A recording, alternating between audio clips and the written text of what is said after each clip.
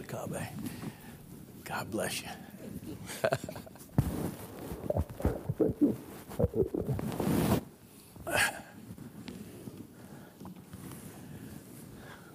I can imagine you didn't expect this morning, did you?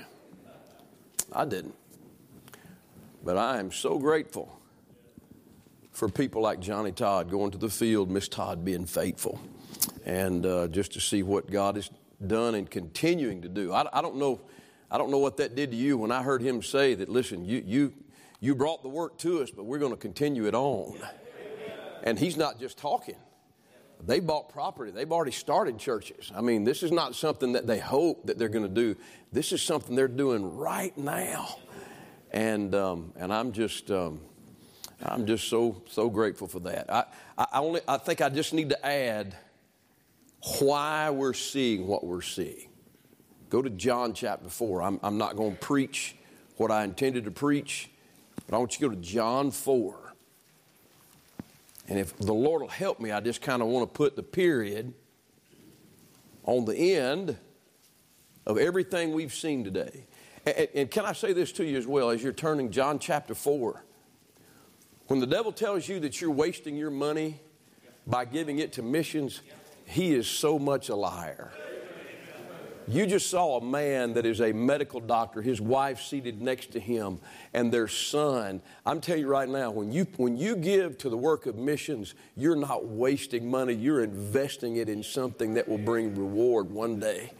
And but in John chapter 4, Jesus said something that I think Mrs. Todd would say, and that her husband would say, and that every missionary here would say. In John 4, verse 4, and he must needs go through Samaria. Now, he must go through Samaria. You could say, well, he had to travel through Samaria to get to Jerusalem from Galilee. You're right. So he must go, but it says he must needs go. There's more than one reason why Jesus had to go to Samaria. But before I say anything about that, understand that Samaria was not a place that anybody else really wanted to do anything with. If you look there in verse number 9, the woman of Samaria, he meets a woman there. Then saith the woman of Samaria unto him, how is it that thou, being a Jew, ask drink of me, which am a woman of Samaria? For the Jews have no dealings with the Samaritans. She said, why are you asking me to take and pour you a glass of water, me, a Samaritan? Why would you ask me to do that? Because the Jews have no dealing with the Samaritans. And she's saying right. If you look in the Bible, the Samaritans and King Jeroboam in Samaria created one of the worst idols that Israel would ever be known of or for. And God really, he was very much against that. I don't know if you just heard what Brother Cabe said. Did you understand when he said that his family, animism, that they worshiped the river and the trees and the animals? Well, in Samaria, they worshiped everything but the one true God. And then in 2 Kings, you come along and then another king brings together the Jews that are there with Gentiles that had little g gods, and he gets them all jumbled up to where people would look at the Samaritans, if you would, as a mixed race, not just by their nationality, but also by the gods that they had. It was an intermingling of gods. And this woman says, why in the world, why would you ask me to give you a drink of water? Why would you, being a Jew, why would you ask me that? There are people today that believe that skin color should separate what kind of church you go to. I'm not of that opinion. I believe that God died for all men. And there are some people, I was born in Alabama. I know what I'm saying right now. I was born in Alabama. There are questions that are put beside principles like that. You mean you believe that everybody of the same color could be inside the same building? If you've had the blood of Jesus Christ to wash your sin away, I'm going to tell you, you're going to be more than in a building for a little while. You're going to be in eternity together forever. And the Bible's very clear. The Bible sees people as lost or saved. You're either born again or you need to be born again. And I know that the world would take and do great work with the idea, but that is present in this passage. Samaritans. It's not just the difference of religion, it's also the difference of culture, of nation. And she's saying, why would you do that? Again, look at it again there in verse number 4. And he must needs go through Samaria. I had Mrs. Todd talk to me on a number of occasions. I got to go back. She's had cerebral malaria. Not just malaria, but cerebral malaria. And that is very dangerous for her. And she would come here and she'd say, preacher, pray for our people in West Africa, and I'm looking to go back, and you pray that I can get back there soon. And she had it in her heart, I must needs go. I think if you were to give Brother Vaughn a new set of legs and give him a new back and all of that and give him some more years, I believe he'd go right back to Brazil. I believe if you'd let Brother David, and if you healed his wife and let him, if he and his wife were whole, I believe he'd be in Niger today, not here. I must needs go. There's something about that phrase that Jesus says, I have got to go to Samaria. Not just that I've got to travel through, but I've got to go. Now, part of that ties into what you and I know in Acts chapter 1. In Acts 1 and verse 8, you know what the Bible says, don't you? And you shall be witnesses unto me, both in Jerusalem and in Judea and in Samaria and unto the uttermost part of the earth.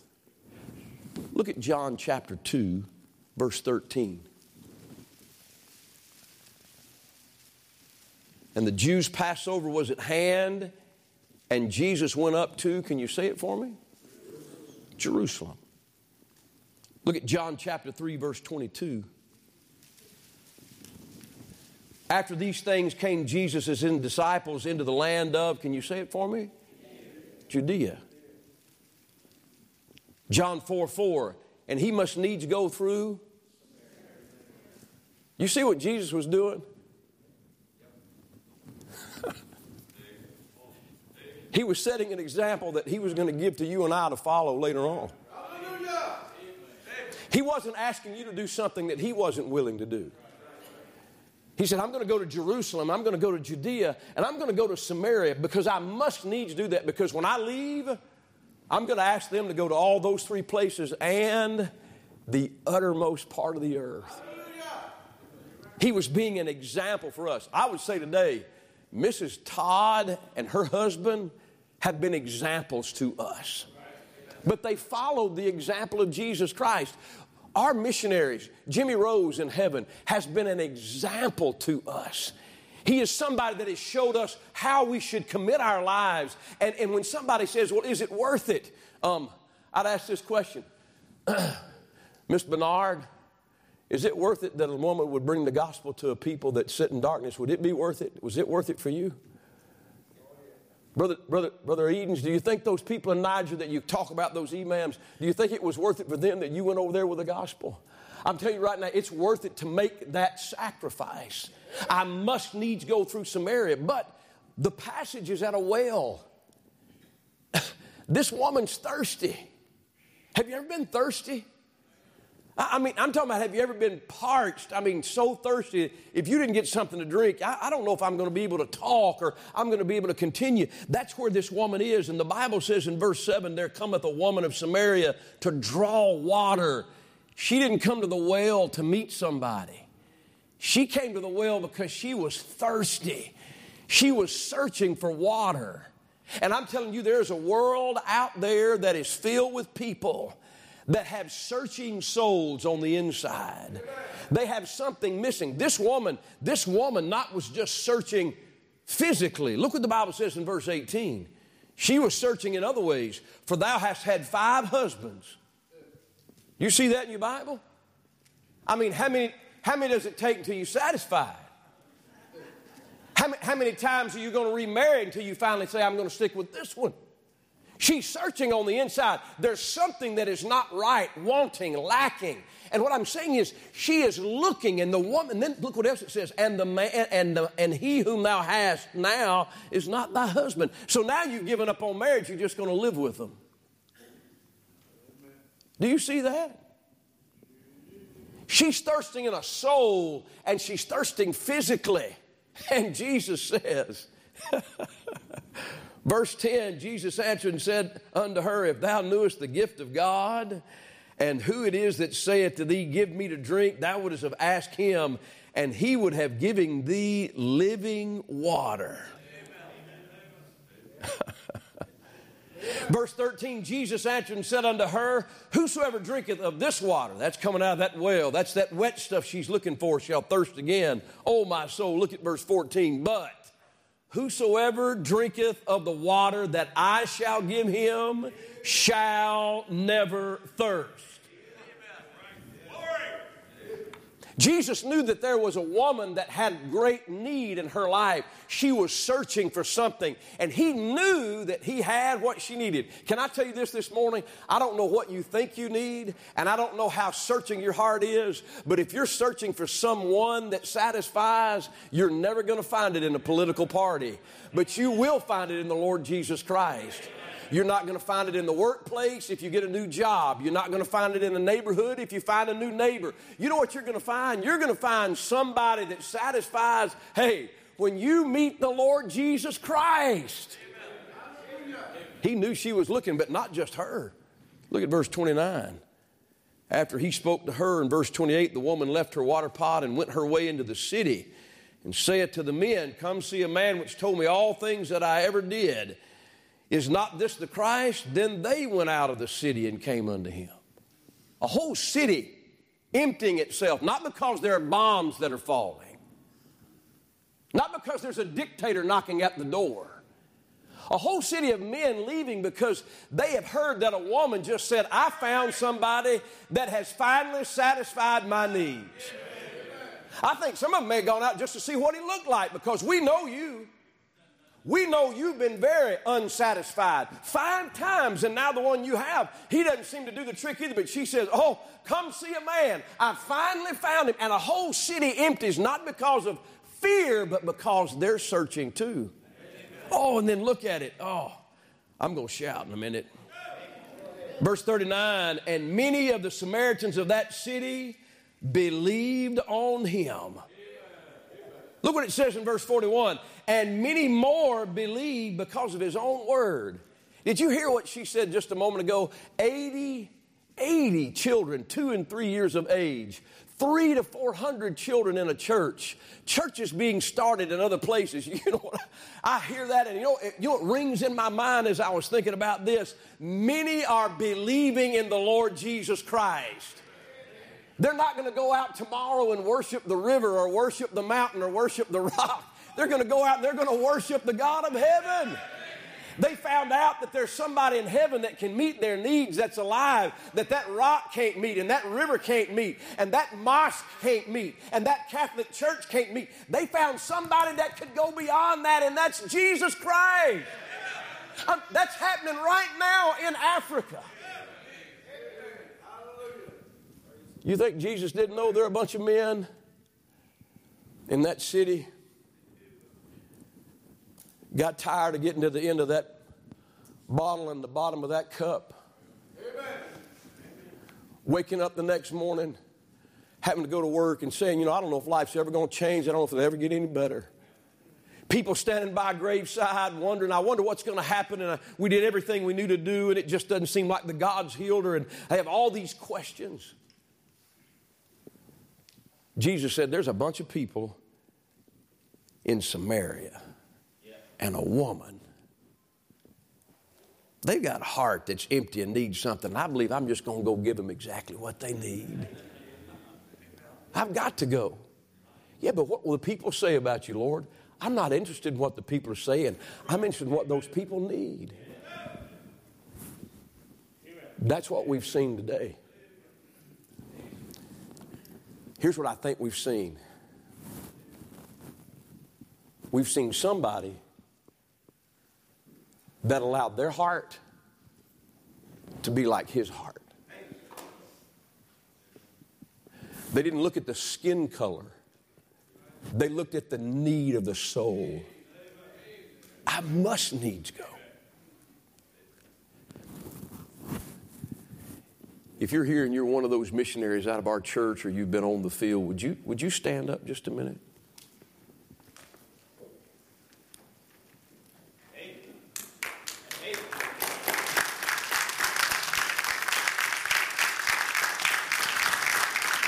Now, I'm going to ask you a question. I don't want to put any pressure on you.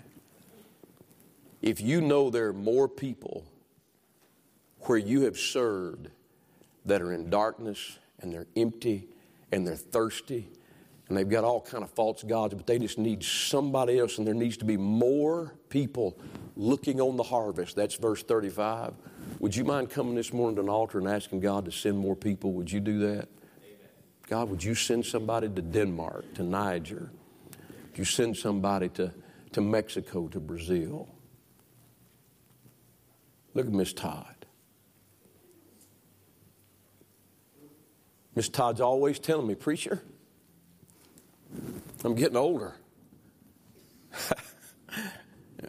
You need to tell them we need more missionaries in Africa. Somebody needs to go. I think they're here this morning because they've got the heart that Jesus has. Can I ask you a question? Ken, if you come play the organ. I'm going to get on the altar. I'm going to volunteer to go. I volunteer every missions conference. But I think I probably need a heart more like Jesus Christ. I must needs go. And maybe if you feel the way I do, they went because they have that heart. Well, God, would you help me to have that kind of heart where maybe I don't have to go to Niger, but I'd be willing to go across the street. I'd be willing to talk to people that are in my office. I'd be willing to talk to people that are in my neighborhood. That I'd be willing to carry what you've given us to them, a water that they'll never thirst again.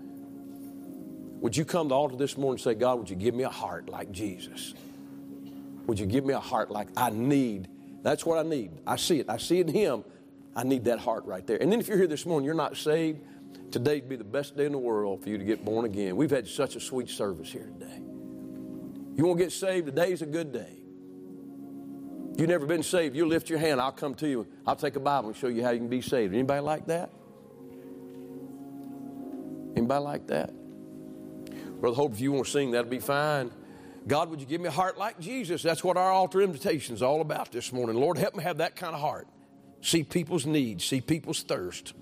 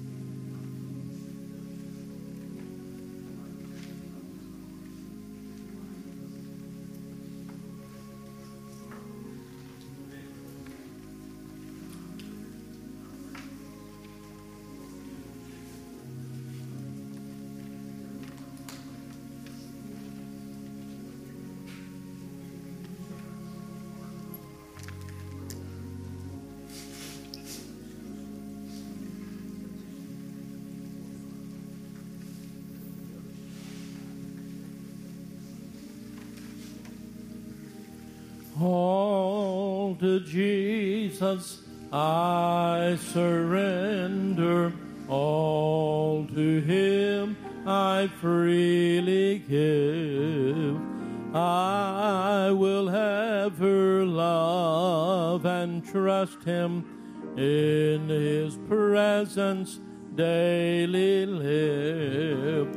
I surrender all, I surrender all to thee, my blessed Savior. I surrender all. Amen. Well, I would ask you, how many of you glad you came to church today? Aren't you glad that you didn't let the devil convince you that you could have missed out today, done something better, and you got to be part of all this? Because you can't make a moment like this. You do understand that what you and I just enjoyed was a product of 50 years.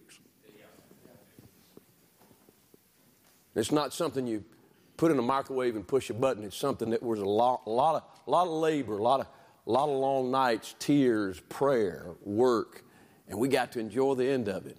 It's kind of like those people, and boy, I love the Bible. Jesus went out there and he hired people at the beginning of the day, and the heat of the day they work, and he finally goes out at the last hour. At that fifth hour, he goes out and he says, all right, look here, if y'all go work, I'll give you something. They go out the last hour, work 1 hour, and they got what everybody else got. I just say this, I'm glad I'm in the line.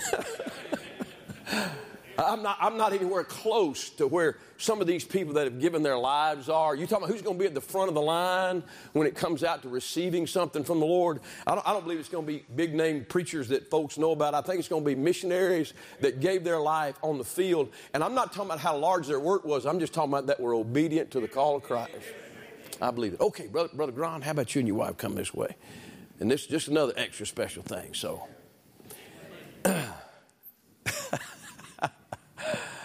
I feel like I need to see if am I dreaming or do I need to wake up yet right now? This is Brother Jeffrey Grant and his wife Tracy, right?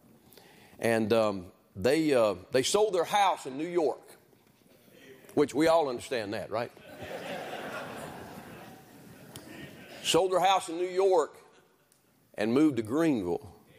And I'm going to let you hold that. Brother Jeff, can you tell me, why'd you move to Greenville? Just because of Tabernacle. We watched online for 2.5 years, and we prayed about it, and God made it very clear to us that we had to be here. And he opened that door for us. Well, I can tell you some people in North Alabama right now rolling over in their grave. They're saying, son, you talking about any color can come into the church, and now you're letting Yankees in too? What is wrong with you? I guarantee you. They want to join by statement. So I'm going to just, Brother Jeff, I'll let you start. Brother Jeff, have you been born again? Yes, I have. When'd April 11th, 1997. 1997. Did you get saved at home or church? Or I was at home. Got saved at home. Anybody help you, or is it just you and the Lord? It was the Lord. It was talking on my heart for 6 months as a police sergeant in the city. And one of the calls that an officer makes is when they're in trouble is 1013. And you'll have hundreds of officers coming for an officer down. I made that ultimate call, Romans 10:13. Whoever calls upon the name of the Lord shall be saved. And it changed my life. Born and raised a Catholic and reborn in Christ 33 years later. Amen. Brother Grant, have you been scripturally baptized? Yes, I have, in Hudson River. Amen. In the river? In the Hudson? I guarantee you there ain't anybody within 200 miles that's been baptized in the Hudson. Mr. Tracy, have you been born again? Yes, in January of 1991. 91? Yeah, I was 19. 19. I'm former Catholic. Okay. And was probably the only one sneaking out to go to church. My friends were all going out to clubs and stuff. I was sneaking out to go to church because my parents had a hard time with How about that? Being Catholic. How about that? So, like that woman we looked at just a minute ago, searching, and you found Jesus. Yeah. Amen. Been scripturally baptized as well? Yes, in July of 1991. All right. All in favor of taking the Grand family into Tabernacle Baptist Church, raise your hand. Amen. Then Miss Todd, if you'd come on down this way again. I know you've been down here a couple times already. And we'll just give some space. I want you to be able to come. I'm sorry. While she's coming, anything else you want to say, Miss Todd? Flowers on her family that Miss Joy gave you the card for. I don't have the card. You told me not to preach, Pastor. Okay. You say, what are you doing? I'm trying to figure that out right now. We also have flowers, I believe, from the family. Is that right, Joy? Okay. And these are here. And And we certainly do. We appreciate them honoring their mother. So, Miss Joyce, you can sit, you can stand. Brother Jeff, you and Tracy, y'all stand. Here's what we're going to do. You're going to be stand. If you stand to your feet, please come by and let them know you're glad that they came to Tabernacle and you're glad that she's been part of Tabernacle. All right? God bless you. You're dismissed. Amen. Love you.